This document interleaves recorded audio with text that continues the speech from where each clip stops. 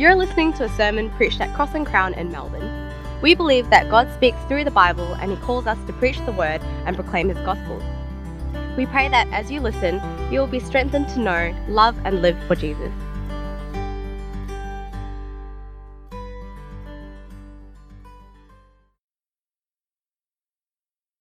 All right, okay, so spoiler alert right up front in these talks this weekend, and spoiler for Philippians, deep, lasting, meaningful joy can only be found in Christ. Right? Deep, lasting, meaningful joy can only be found in Christ. He is way better than anything else. And that deep, lasting, meaningful joy can only be fully experienced and benefited from in partnership. Okay? In partnership. Or to put it another way, in Christ are the riches of life and joy that we long for and that we need. And pursuing Christ and enjoying Christ and trusting Christ together makes your joy complete. All right. Now, do you believe that? Do you know that? Have you experienced that? This is what Paul is so excited about as he writes to his dear Philippians. It actually explodes off the page. Again, did you notice the emotion, the passion in our reading? Paul, he feels very deeply about these people. He's thankful, verse 3, prayerful for them, verse 4, holds them in his heart, verse 7, yearns for them with the affection of Christ, verse 8. And you think, why so strong language?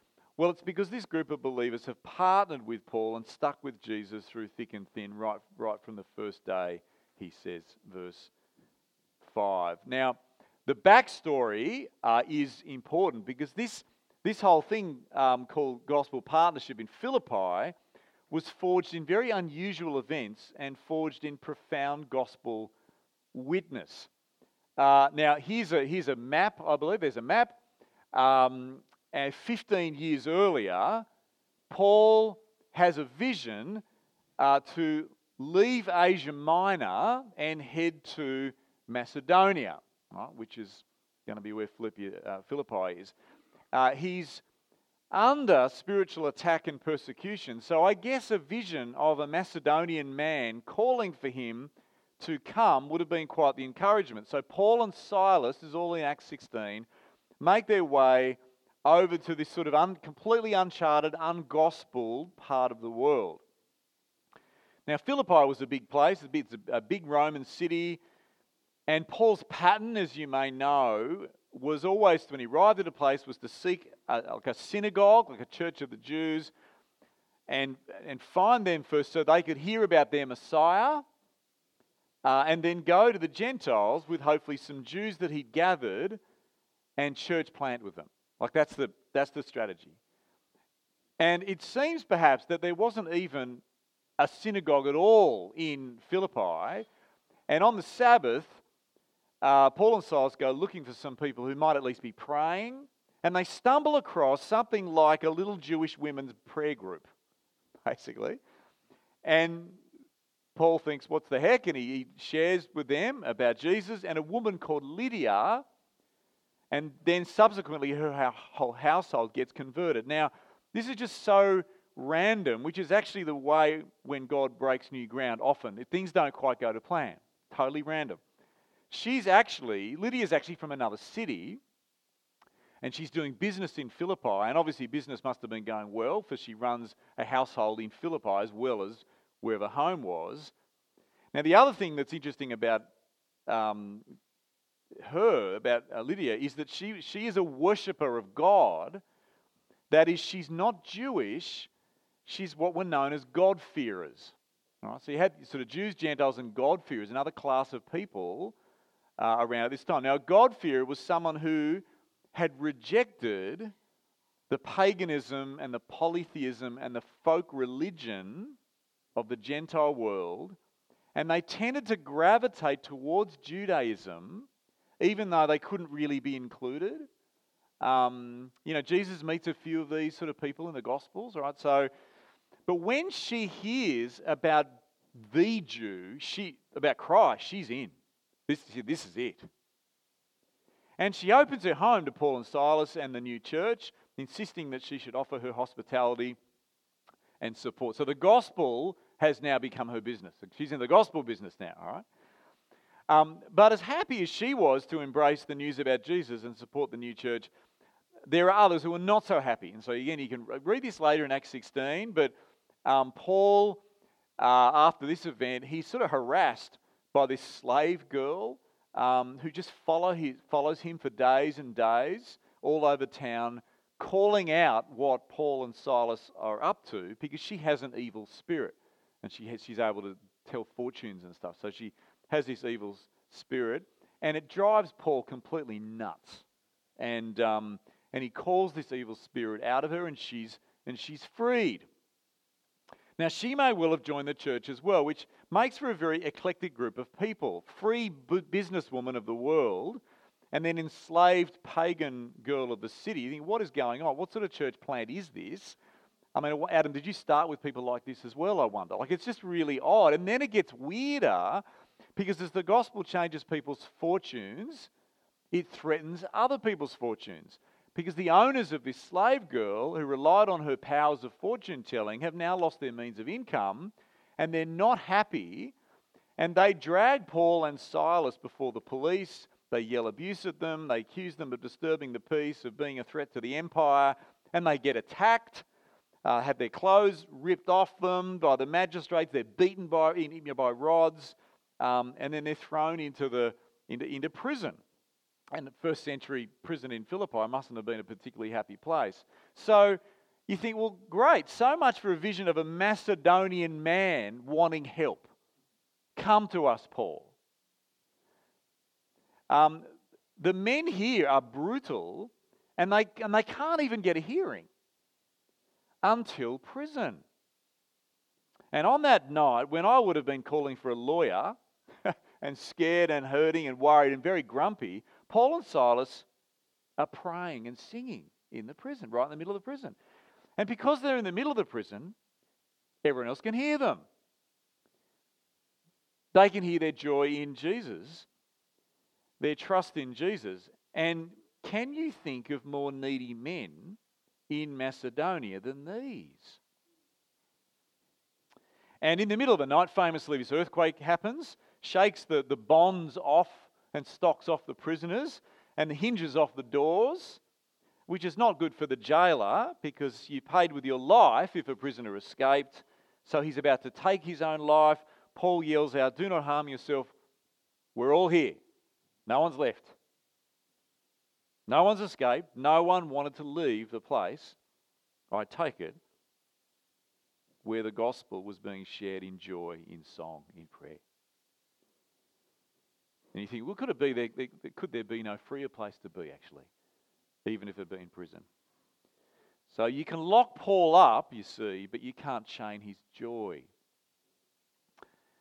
And the hardened jailer comes before them trembling, asking, "What must I do to be saved?" See, the jailer was actually the one in chains of his sin, guilty for his treatment of Paul and Silas, no doubt, guilty of lots of things, but in the gospel, guilty no more. And he gives his life to Jesus, and his entire household is baptized as well.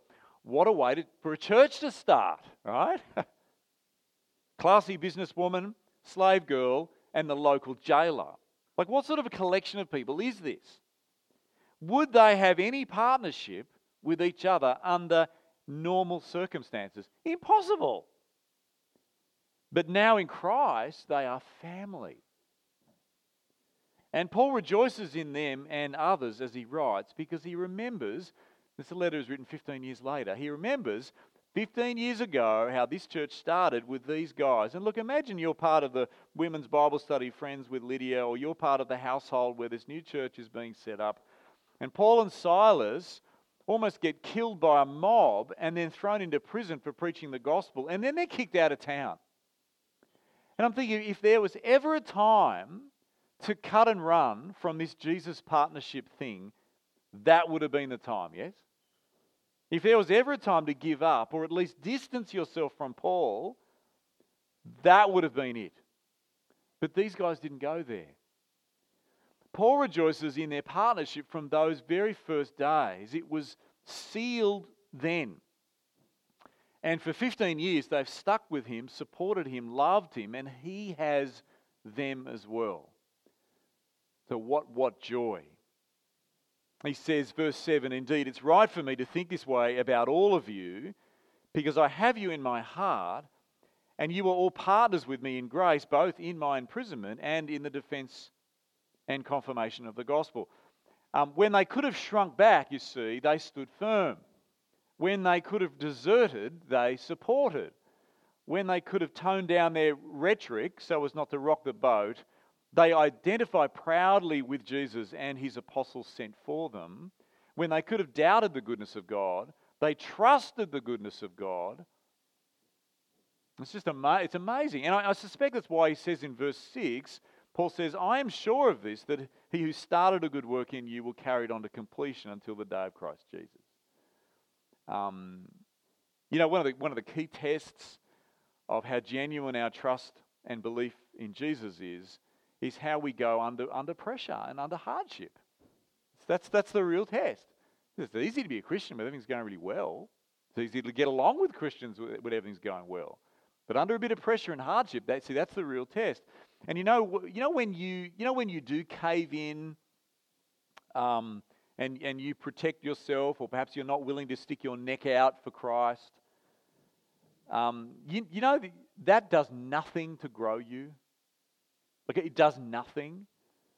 It does nothing to actually bring you joy, even as you think you're protecting your joy.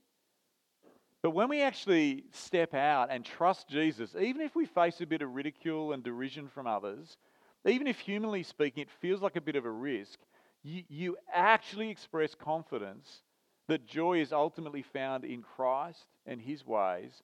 And as you do that, you experience it. As you do that, you will experience it. Now, for that church who'd embraced the gospel and who'd come to love Jesus and started Jesus' partnership together, that moment of Paul's imprisonment was the moment to see what they really rejoiced in. Actually, it was the first of many moments, because they chose to affiliate with and be in partnership with a guy who was kicked out of town. And I sort of think, well, did that bode well for Lydia's business, I wonder? Was it a good business strategy to boost her connections? Probably not. Did that stop her giving to the cause of the gospel with joy? Absolutely not. Did it bode well for the jailer's family, I wonder? Well, we don't know whether he kept his job or not, but he and his family now have the best thing of all, which they will not lose. And I take it, as you read through Philippians, you get the sense that these guys have matured in these convictions. They've shown this by their ongoing and their unashamed partnership together with each other and with Paul. This is why he's so joyful, because of the partnership in the gospel he has with them. Verse 5. Now, some translations have used the word fellowship, and I'm so pleased it's actually not here, because when you speak of having fellowship with someone, doesn't that remind you perhaps of sort of tea and biscuits? And the word is partnership, and it's a business word, actually, which is nice when thinking about Lydia. It's a business word. William Taylor writes that the word means energetic, wholehearted, active, and consistent engagement in a project. Right? Partnership. You enter a partnership, sort of doing scones and cordial with someone you have little connection with in life. That just sounds like a painful duty. Being in partnership with someone is a key expression of who you are. Right? Now, we're going to keep thinking about partnership throughout this weekend, but I suspect a lot of us consider becoming Christian and being Christian as a partnership with Christ. Right? So I seek to trust him. I seek his kingdom first. I seek his will for my life. And yes, that is all true and wonderful. But actually, I'm not really a partner with Christ. It's not like a law firm. Jesus Christ, Marcus Reeves and Associates. It's not. No. He is the Lord. He is the Lord. He is the boss. The partnership he calls us into is with one another. And his kingdom project, his will, is to build the partnership which he owns, which he paid for, and it's called the church. Right? So this group of people committed to the building of this group of people. The gospel calls a group of people to Jesus to be a group of people for Jesus. Now, we've all been part of groups that meet around like a common interest, who share common goals. And when those goals are really dear to your heart, and when that group works well together, that bond of partnership is really strong. It's really awesome. So sporting teams that succeed, they form very deep connections. Teams who achieve the ultimate, many of them, they form lifelong friendships because of what they've supported and what they've been through together. Even little things. Like I was once on a local preschool board when my kids were younger, and wow, we did some great work. Like we really smashed it out on that preschool board. We met once a month. We got that budget sorted. We got some new equipment. I was passionate. But then what happened when my kids weren't involved anymore? There wasn't really the same sort of passion. And look, I suppose if I'm honest, there were some nights I would have preferred to be doing something else than showing up at a preschool board meeting, and it became a duty. And see, the joy was short-lived because all of a sudden it was tied to getting tasks done, perhaps others, pleasing others and not wanting to disappoint people if I didn't do what was expected of me or if I didn't show up. And then, hang on, does that sound a little like church sometimes? Doesn't that sound like a little bit church sometimes? Where's the joy? What am I missing if it comes to that? For 15 years, this group has stuck with Jesus and stuck with Paul well. For 15 years, this partnership that together we will trust Jesus and pursue his plans for us has wed them together strongly. And that's not to say at all that every moment has been, super happy. But the accumulation of faithful, loving trust together has secured some serious joy and thanks together. So, Matt, we heard from you before. How long have you been part of this church again? 4 months. Now, since you started, have you found every Sunday and every ministry opportunity the most exhilarating and wonderful part of your week?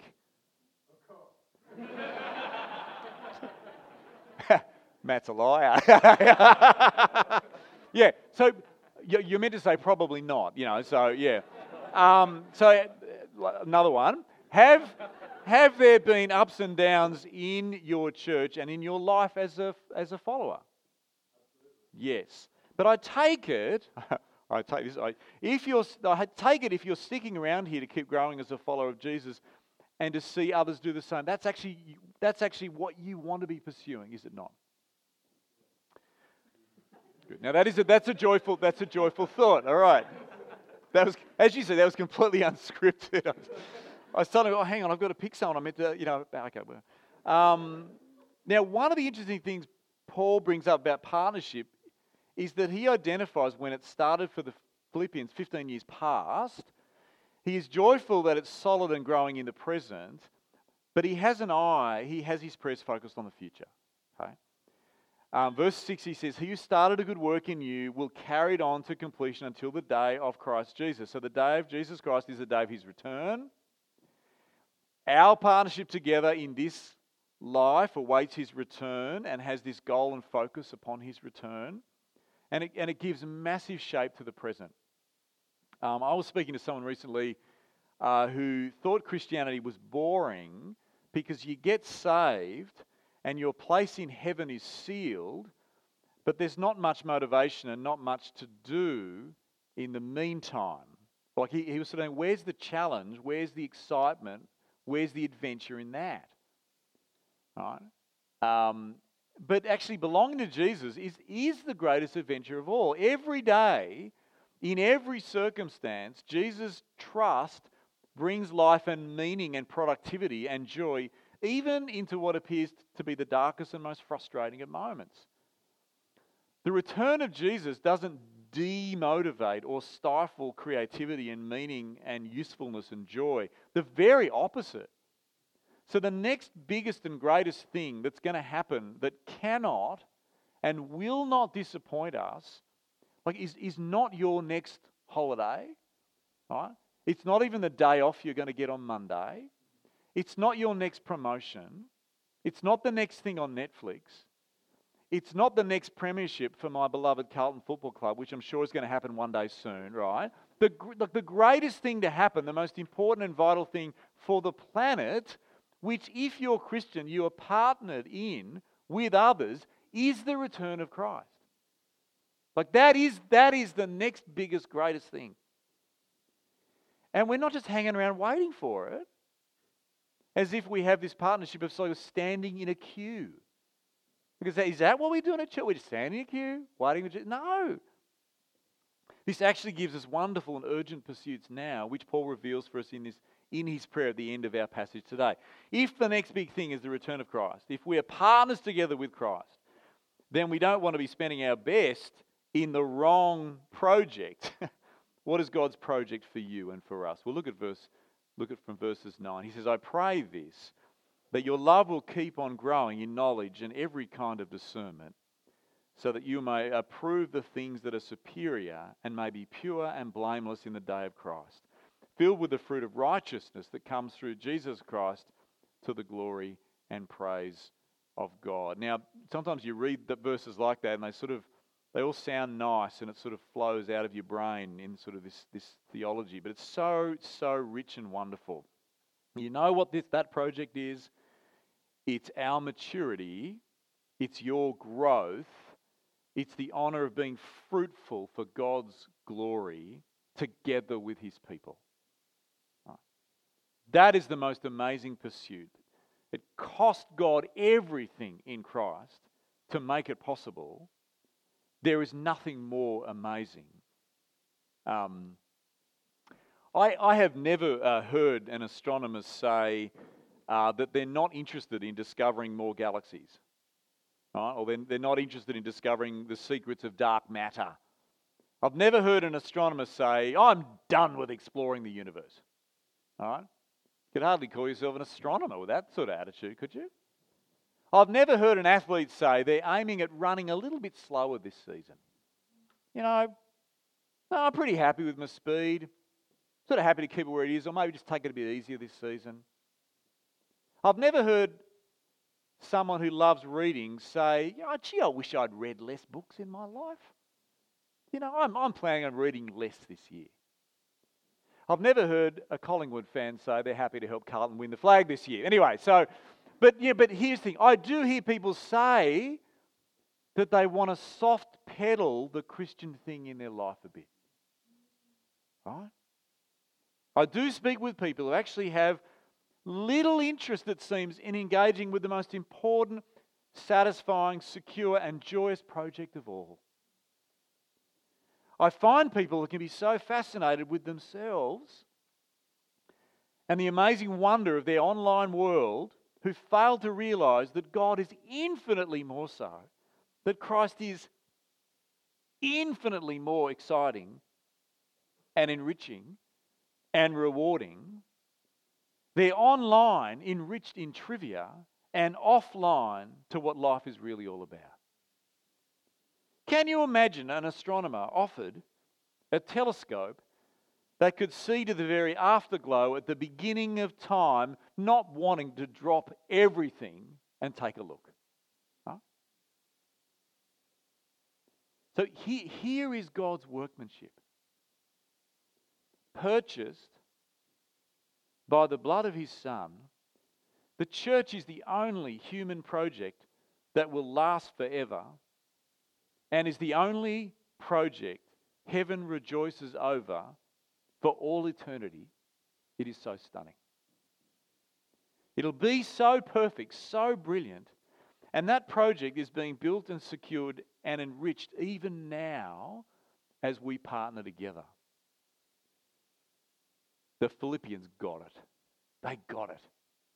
They were onto it. They found the reason to live. Well, actually, he had found them through Paul, Christ, who had purchased them and forgiven them and included them, transformed them. And they weren't letting go. They wanted to grow and they loved it. And that's why Paul's prayer in verse 9 is actually, it's a prayer of love. We pursue what we love. We partner in what we love. So Paul starts his prayer asking God that their love may be more and more, abound more and more with knowledge, discernment. See, what you love is the key to your heart. What you love is what you believe will bring you joy. What you love is the clearest indicator of who you are.